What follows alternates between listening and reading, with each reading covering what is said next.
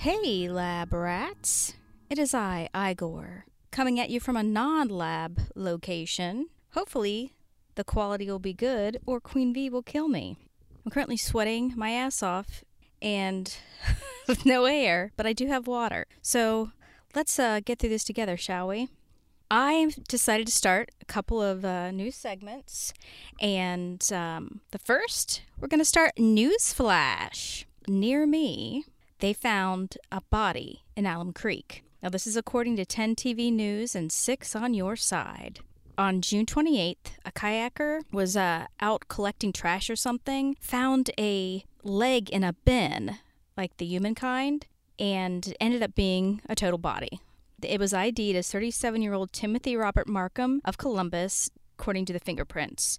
He died of an apparent gunshot wound, with the tox report still pending, because obviously this is recent. Timothy Baldrick was arrested on the 3rd for abuse of a corpse and tampering with evidence. The hearing is set for Tuesday the 13th. Bail was set for $200,000. According to another place I looked, TragedyInfo.com, he had been missing, doesn't give any specifics. And I didn't look in it too much because it's still developing, but I did want to mention toward this victim here a quote from a family member.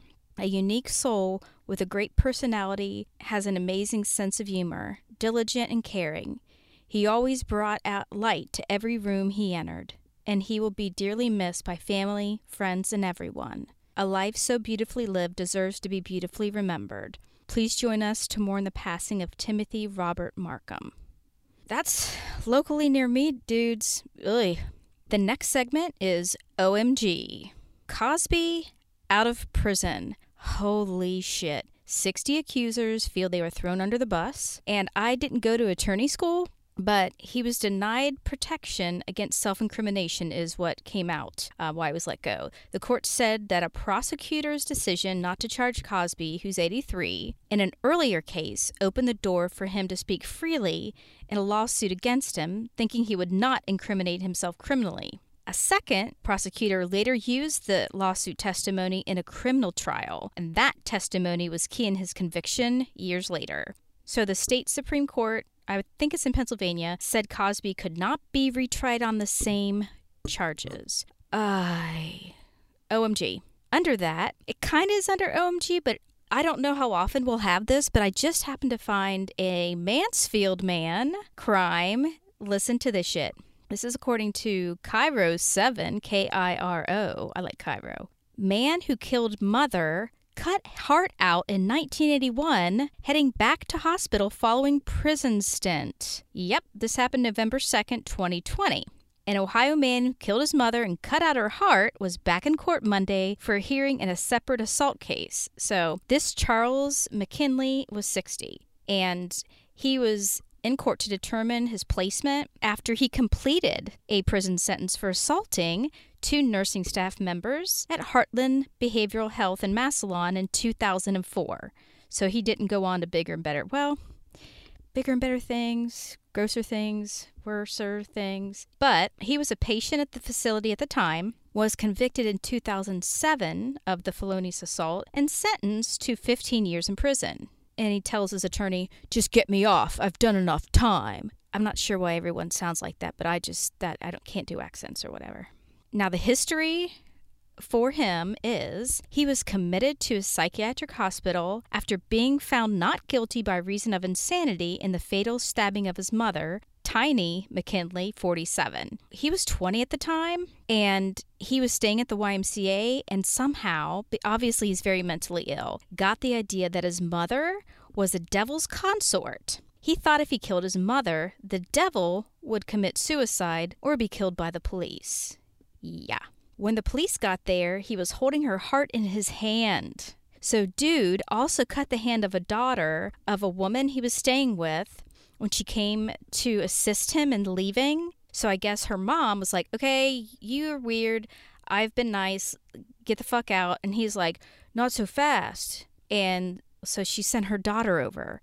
Whatever. I don't know, maybe her daughter's a badass, but she got cut, but had some stitches in her hand. He was found incompetent to stand trial for that offense and was hospitalized at Lima State Hospital. Good call. He showed signs of paranoid schizophrenia. I wanted to combine those and call them paraschizophrenia or something, but it was determined that he could become competent to stand trial with proper treatment, because that usually works, right? I don't know, does it? He had previously been diagnosed with schizophrenia following a 3-week hospital stay in 1979, the news report said.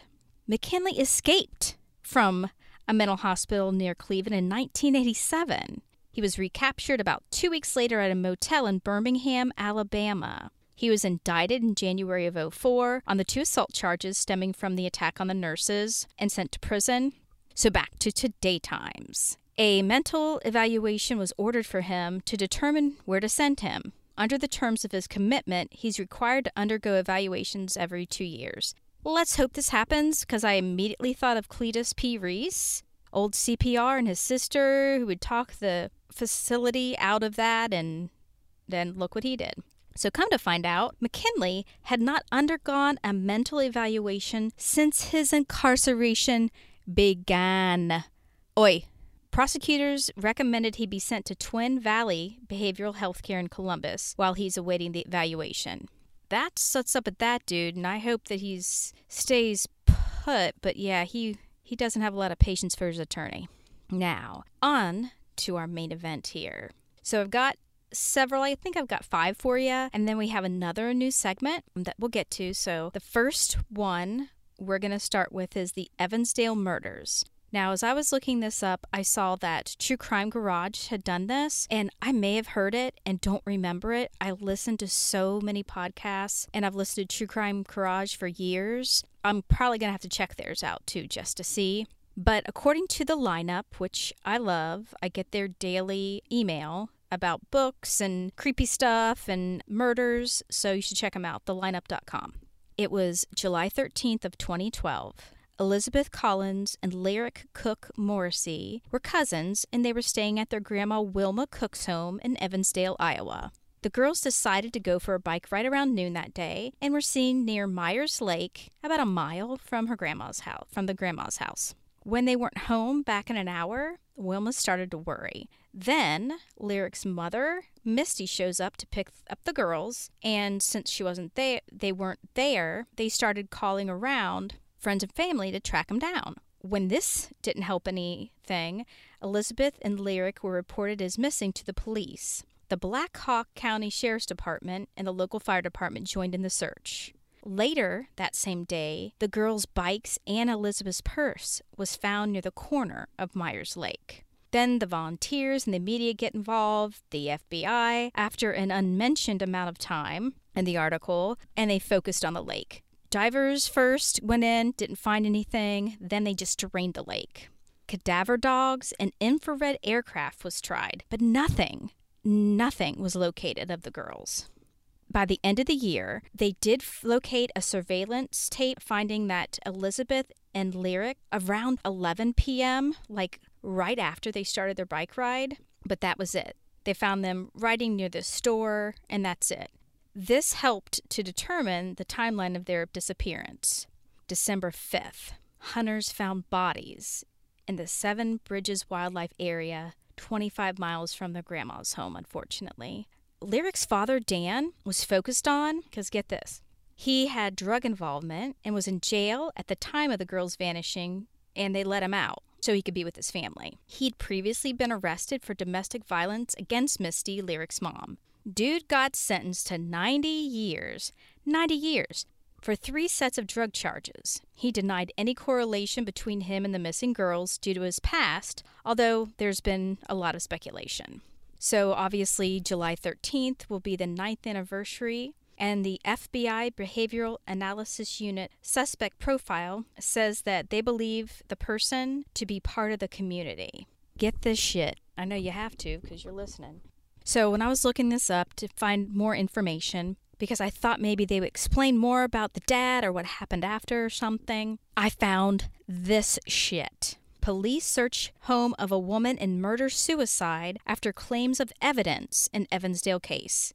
So 2018, Teresa Catherine Gerleman, 36, and her 8-year-old son, Henry Fields, died May 4th after she, for an unknown reason, stood in front of a train in an eastern Iowa city and pulled her son in its path with her. What a way to go, Jesus! Not only did the cops search her home to find out why she did it, see if they could figure something out, they also were looking for a connection to the Evansdale murders. So, WTF is what I'm saying. Evidently, Gerleman made statements to a coworker that she hung out with some dudes and they were drinking one night or whatever, and they wrote a 6-page letter basically giving the details of the murders of the girls in Evansdale.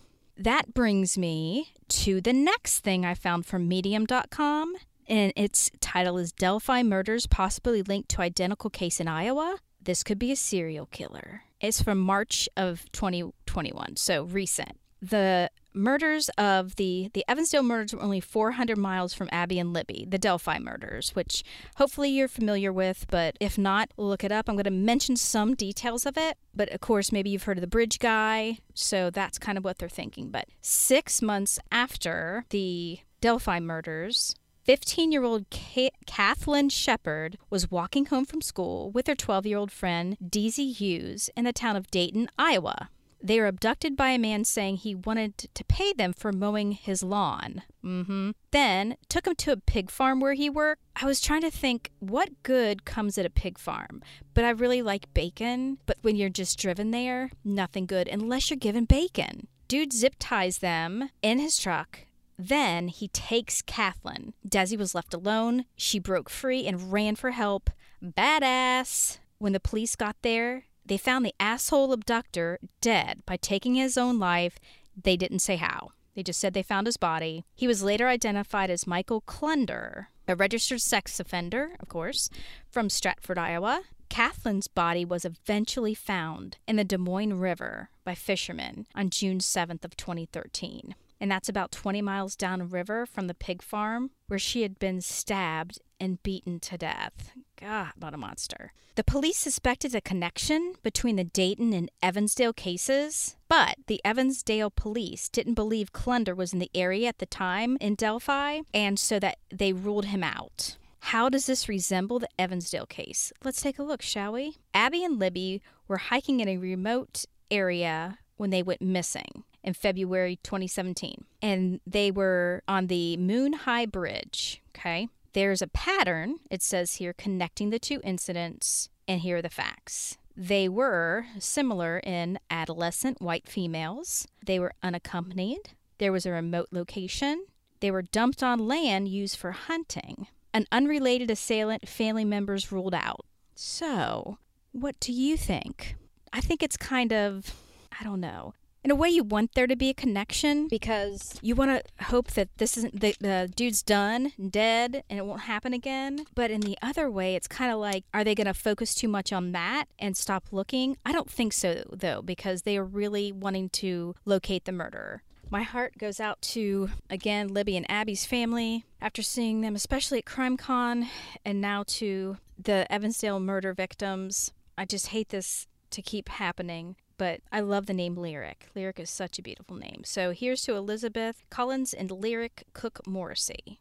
We're going to move on to the death of Stanley Meyer. Now, someone brought this to me, and this is kind of a different one. We got a couple of different ones this week in what I normally do.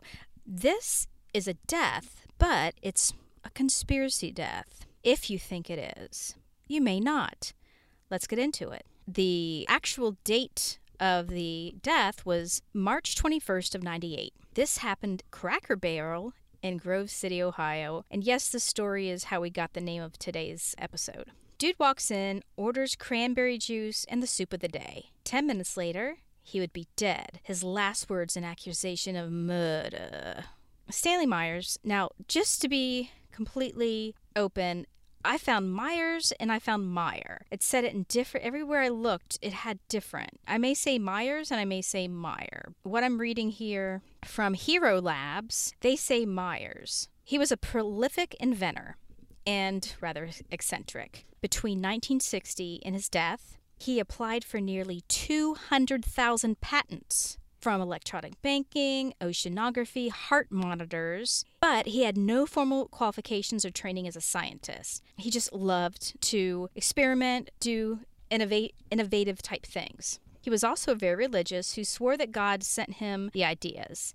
He was known to exclaim, "Praise God and pass the ammunition." That seems like an embroidered pillow thing. At seemingly random intervals, he would just belt that out. By 1989, he had been granted so many patents that the U.S. Patent Office decided to put him on a fast-track program. I guess there's such a thing. Like rides, when you want to go on rides and you have that fast pass. He had a fast pass for, patents. Good for him. If you believe the conspiracy theories, this may be one of the factors that led to his death.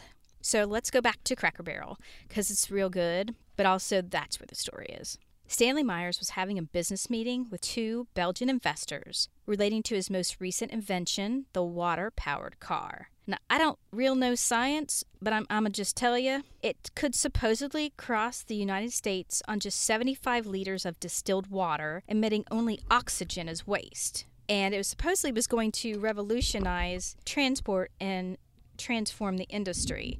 Not only would it change the world, it would create astronomical wealth. He said he was working on a prototype, which was a dune buggy painted in a spectacular shade of retina damage orange, emblazoned with a gaudy American flag and the words, "Jesus Christ is Lord." This meeting concluded with a toast. He took a sip of his cranberry juice, convulsed, grasped at his neck, burst from his seat, ran from the restaurant to the parking lot where he collapsed. As he's laying in the parking lot, he gasped, and he said to those that surrounded him, "They poisoned me." Then he totally died. So Myers' invention purported to work by freeing the hydrogen molecule in water, its accompanying oxygen molecules, allowing the highly flammable hydrogen to be burnt as a fuel source. This process is known as electrolysis, which is what I use to get my hairs gone, so I had no idea. The process is real and very well documented. But, unfortunately, it takes the same amount of energy to break the bond as it is released when it's formed. In other words, releasing energy from water will always consume more energy than it produces. It's science. So, how did Myers really die? Many conspiracy theorists, which I love, still believe it was an assassination. He was said to have drawn mysterious visitors from around the globe, attracted lucrative buyout offers from shady offshore companies, and even allegedly had been the subject of a state-sponsored espionage. Even Myers' brother suspected foul play. He met with two investors the next day after the meeting, after this happened, to tell them, the Belgian dudes, that Stanley died. He didn't make it. "I told them that Stan had died and they never said a word," he recalled. "Absolutely nothing. No condolences, no questions, not a word. I never, ever had a trust of those two men ever again." Well, no shit. Old Grove City Police, we call them Grove Tucky around here, or Groove City, that's probably just me. The conclusion from the police department? Brain aneurysm. Stanley Myers had a history of high blood pressure and died of a cerebral aneurysm. Toxicology report came back spotless. He'd not ingested any poison, not even alcohol. They said it was natural causes. And no charges, of course, were ever filed.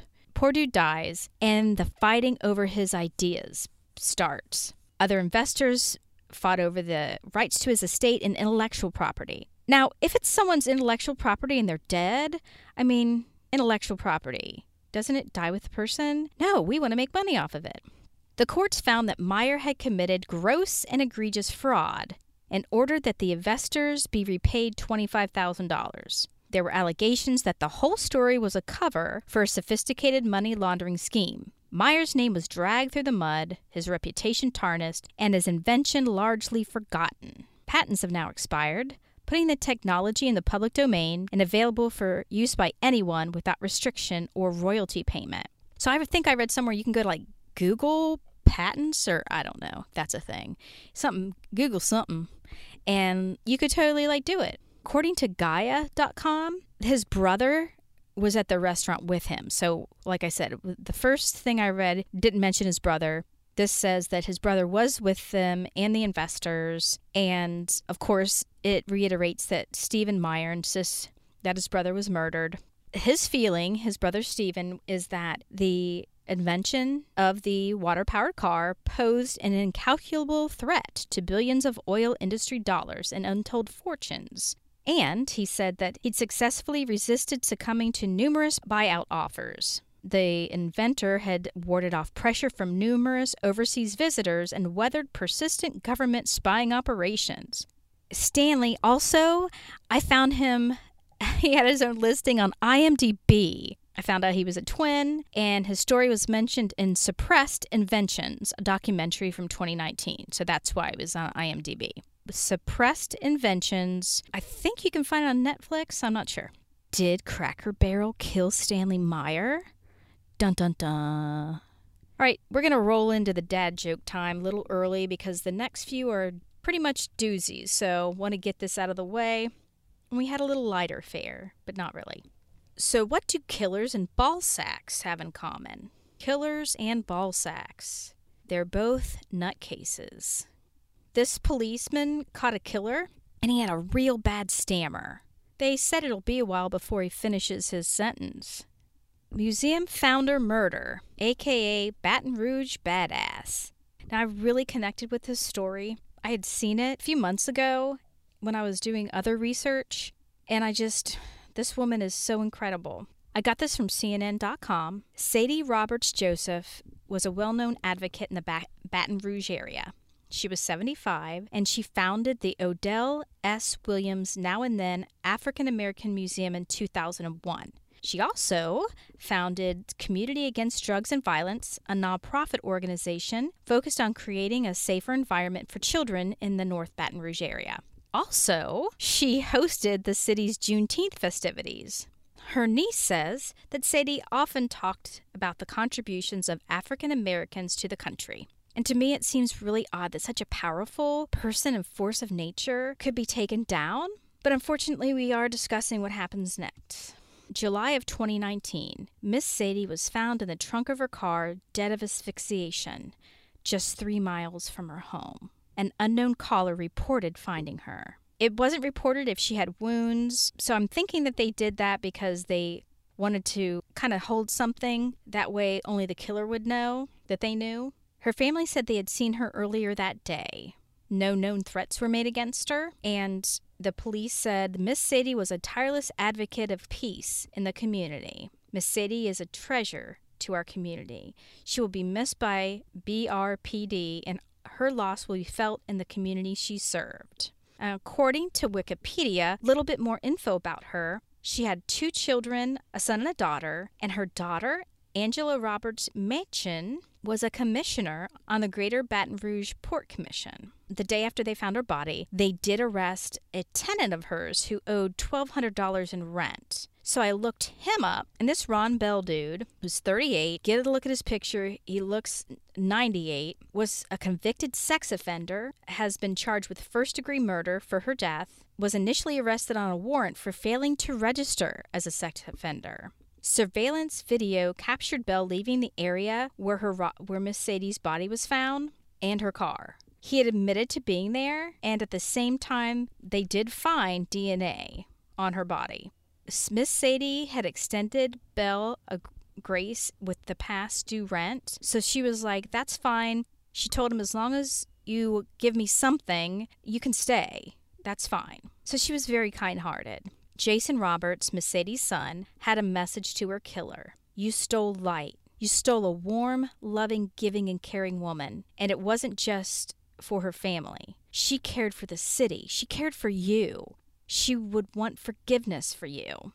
So like I said, this one really touched me. And again, it just shows that they were thinking maybe it was a hate crime, but it wasn't. It was a bad dude that wanted to not pay his rent. So here's to Miss Sadie. Rest in power. All right, now this one we're going to do is called the Sydney Shark. Now, it's from Atlas Obscura, if you're familiar. I love Atlas Obscura. I listen to their podcast, of course, and I have taken classes through their website, so check into it. They have all kinds of cool stuff. V and I took some Friday night happy hour dinosaur Zoom class. It was really fun. So it's really eclectic. I describe it as National Geographic's more eccentric cousin, but I love it. Now, 1935. A shark on display in an Australian aquarium vomits up a human arm. Little did they know that its bout of indigestion was the beginning of a murder investigation and one of Australia's most infamous crime stories.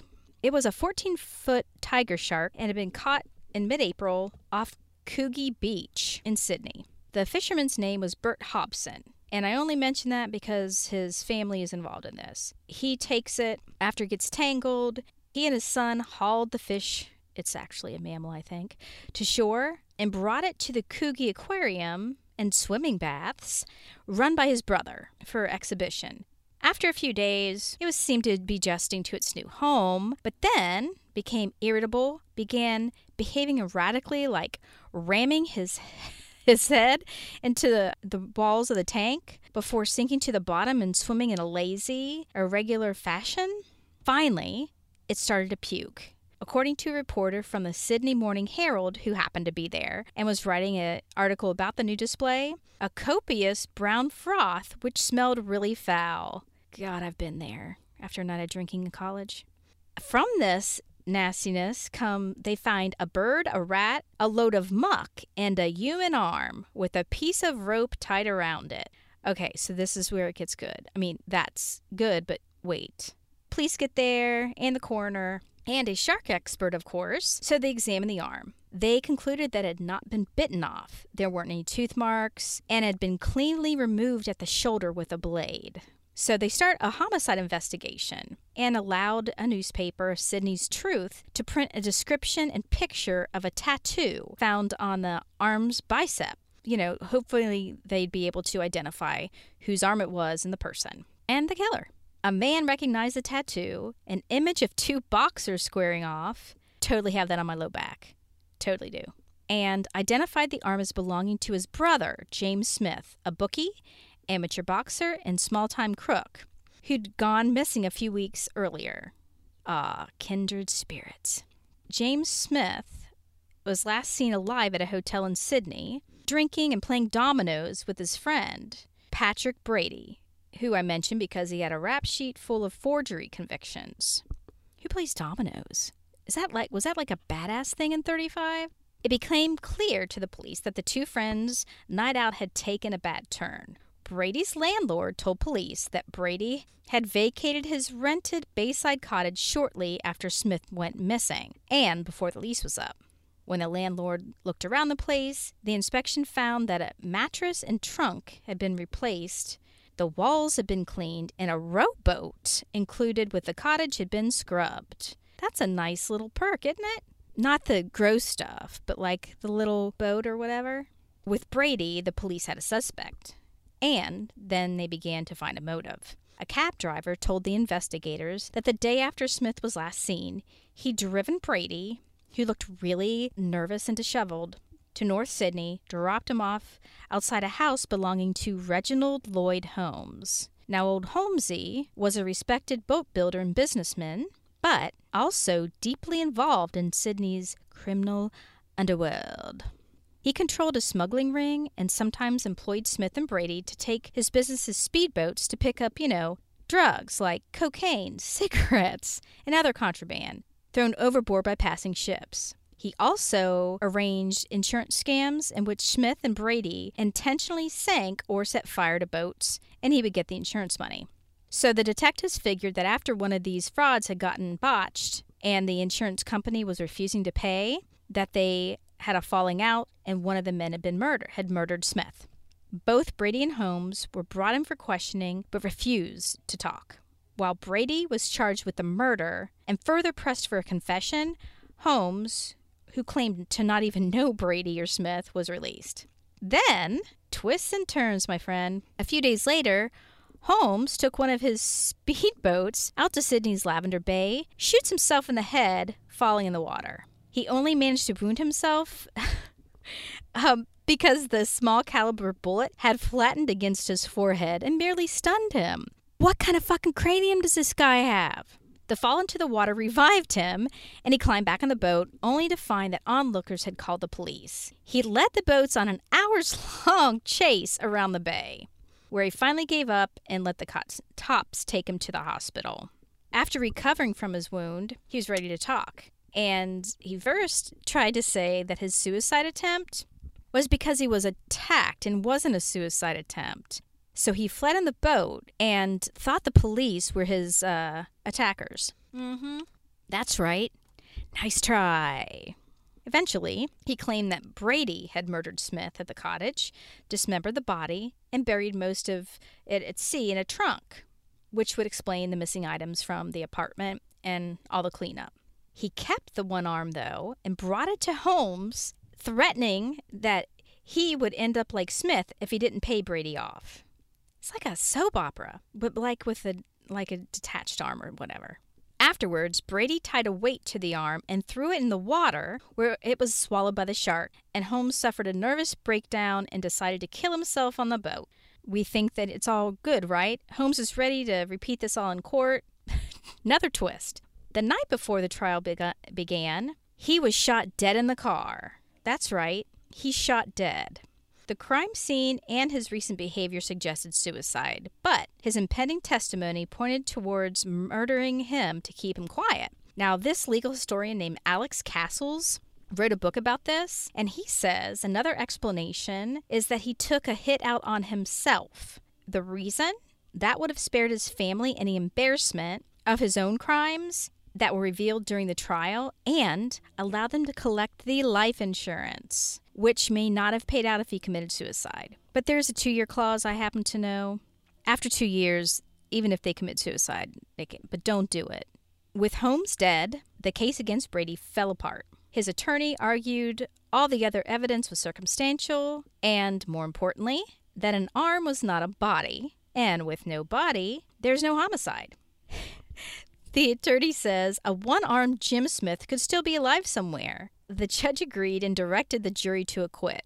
Brady was freed, but arrested for forgery charges. He maintained his innocence in the murder until his death in 1965. So Smith's murder was never solved, but Castles, in his book, suggested that Smith was a police informant and he was killed by a bank robber after Smith provided information that led to the bank robber's arrest. As for the shark, it was killed and opened up in search for more of Smith's remains, but like the man whose arm it swallowed, the fish's days and an informant were done. That is the tale of the Sydney shark. Like I said, little different, still crimey, and, body part in a shark. Win-win. Well, not really, but story-wise. The final one that I'm going to go over is another local one. This happened many years ago. I live near this area, so this was very impactful to my family and my community. There's not a whole lot on it, but I wanted to pay some type of respect and memory to Jane Jurgens, and her last name is spelled Juergens, so I think it's spelled Jurgens, so I apologize if I'm mispronouncing it. And this is the killing in Ridgewood Park. Now, as I was doing my research, I came across a posting by DebbiePhillips.com and found out that she was a member of Women on Fire, which, according to their website, describes the group as providing support for your dreams, strategies for your goals, and inspiration for your passions. It is a powerful community of women who support one another to their greatest ambitions and toughest transitions. So I just thought that was a great way to start. Again, kind of akin to Miss Sadie. Let's start off showing the strength, the power, the wonderful, kind spirit, and end it. It's going to end positively, too, as far as how I'm presenting it. They did rename the park after her. According to the National Organization of Victims of Juvenile Murderers, Jane Jurgens, 55, of Westerville, was the founder and CEO of People Gen of Westerville and a mother to 2 sons, one being Andy Jurgens. She was an avid runner and was doing so in Ridgewood, the local park. She didn't know that there was a 16-year-old waiting for her in the woods where she went to run and recharge. Jordan Stewart, a resident in a nearby group home for psychologically troubled teens, attacked her. Jurgens was fatally stabbed, making hers the first homicide in the township since 1991.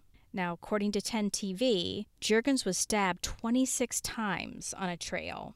A staff member of the group home told the police he took the boys to the park that day in October of 2013. Stewart took off from the rest of the group, and 20 minutes later, he ran out of the woods with his face scratched and bruised, saying he had tripped and fell.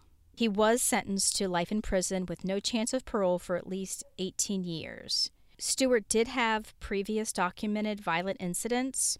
Many question why he was living in the group home where he was able to go to the park and then run off. Jane's Law will require group homes to notify police, first responders, and neighbors of their existence.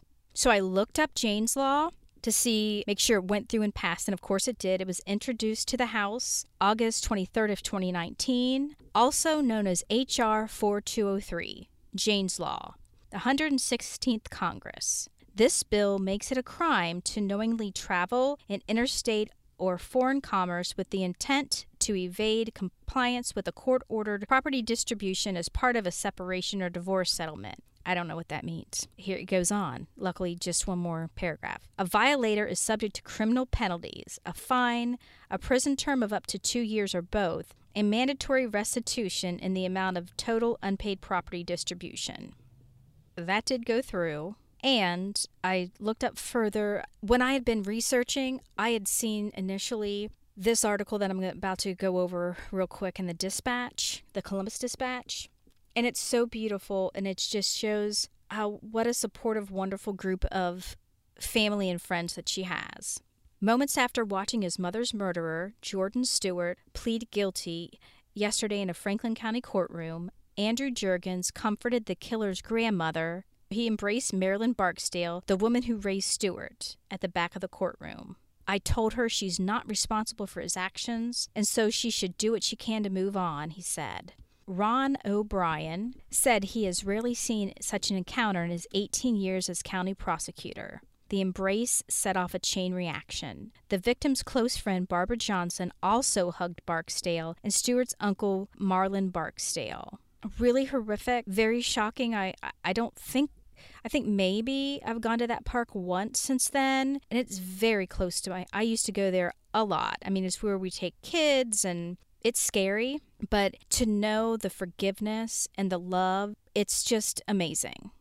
And I'm going to end today with a segment called Crime Keeper Beakers Up. That's right, Murder Lab Media Beakers. First one is fearless aviator pioneer Bessie Coleman. This is in the 1920s. 1922, Bessie Coleman was an African Choctaw American woman who was the first woman of color to have an international flying license. She actually had it 2 years before Amelia Earhart. Her brother was a veteran of the First World War, and he used to tell her stories about France where women were allowed to fly planes. She applied to schools in the United States, but no school would take a woman of color. So, what does this badass Beakers Up woman do? She teaches herself French, moves there, and then comes back to the States hoping that she can be with her family and, find a career as a pilot. Well, nothing happened.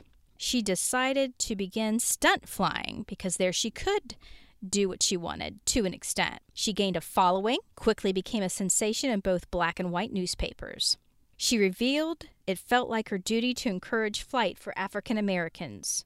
She was known as Queen Bess, traveled across the country to lecture audiences in churches, theaters, and schools as an authority on aircraft flight while showing films of her work.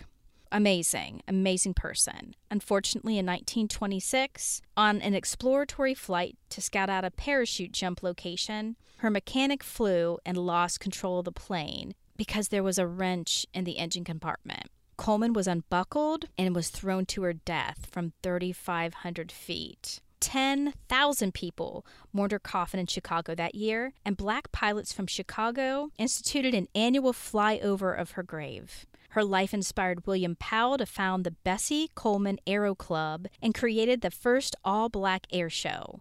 And in 1977, a group of African American women pilots established the Bessie Coleman Aviators Club, which I found that wonderful.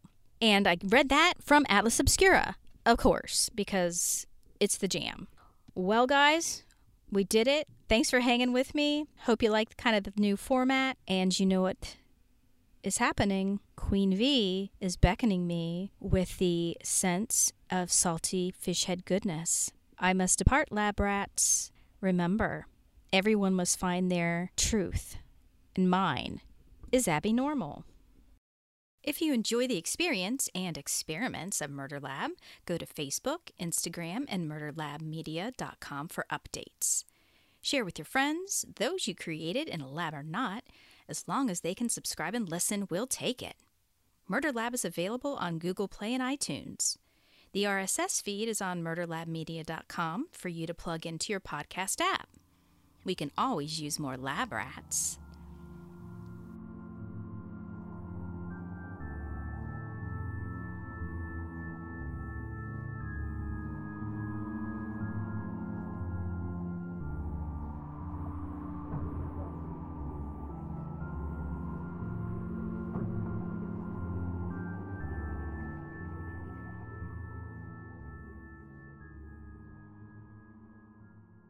I'm sweating my balls off in the truck at a campground.